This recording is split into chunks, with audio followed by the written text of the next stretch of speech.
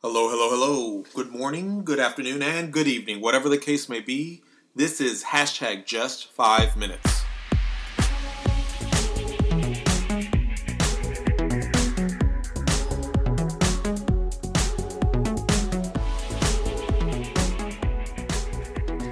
Hello, my name is Jesse, and this is 2022.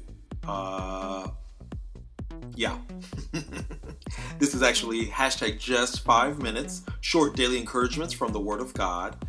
Today, we're going to do 5 things. Read the Word, think about it, talk to God about it, act on it, and overall, encourage one another. Like I said, it's 2022. Let's start off the year right. Maybe I'll talk about the hiatus and everything that entailed for me. But today, I'm going to read the entirety of 1 Corinthians 10, 11 through 12 in the Message version that leads up to my one thought for today. Here we go.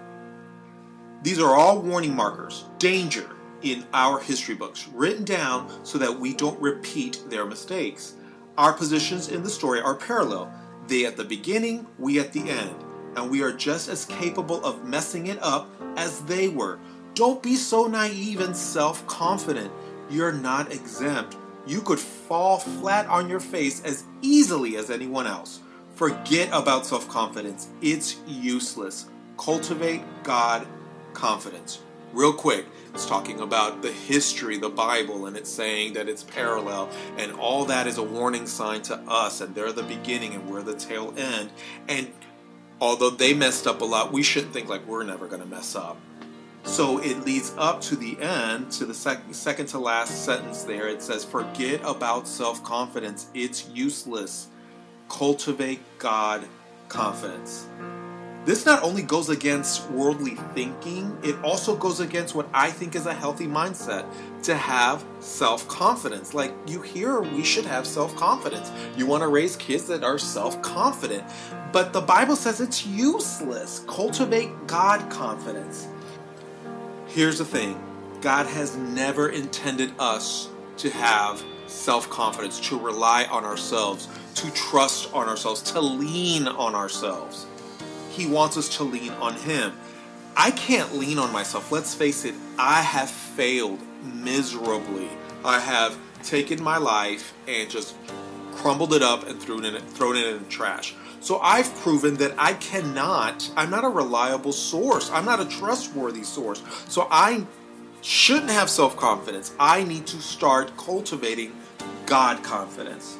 With that being said, we have to cultivate, nurture, grow, feed, seek out, encourage God confidence because He can do all things. He's proven that He doesn't mess up my life. He's proven that He can always help me out. He's proven that He's never going to leave me nor forsake me. He's proven that He's true to His word. So why shouldn't I cultivate God confidence? All right, so I'm going off notes right now. How, for 2022, do I cultivate God confidence? A, back in His Word, reading about Him. The more you know about someone, the more you know someone and who they are and how they've acted in the past and the stories that they have, the better it is to trust that person. The Word of God is just a big old book of all of His stories and who He is. So I need to get back into His Word. B, communicating with Him, aka praying, talking with God. I get back to talking with Him on a daily basis, which I have strayed away from doing. I get back to a face-to-face with God on a daily basis, then that cultivates God confidence. So just those 2 things. I'm just going to stop at just those 2 things because I could also add the other ones, the 5 things that we should be doing every day, like meditate and encourage one another and all that stuff. But just 2 things. Get back in His Word and get back to talking to God. That's how I'm going to cultivate God confidence. How are you going to cultivate God confidence for 2022?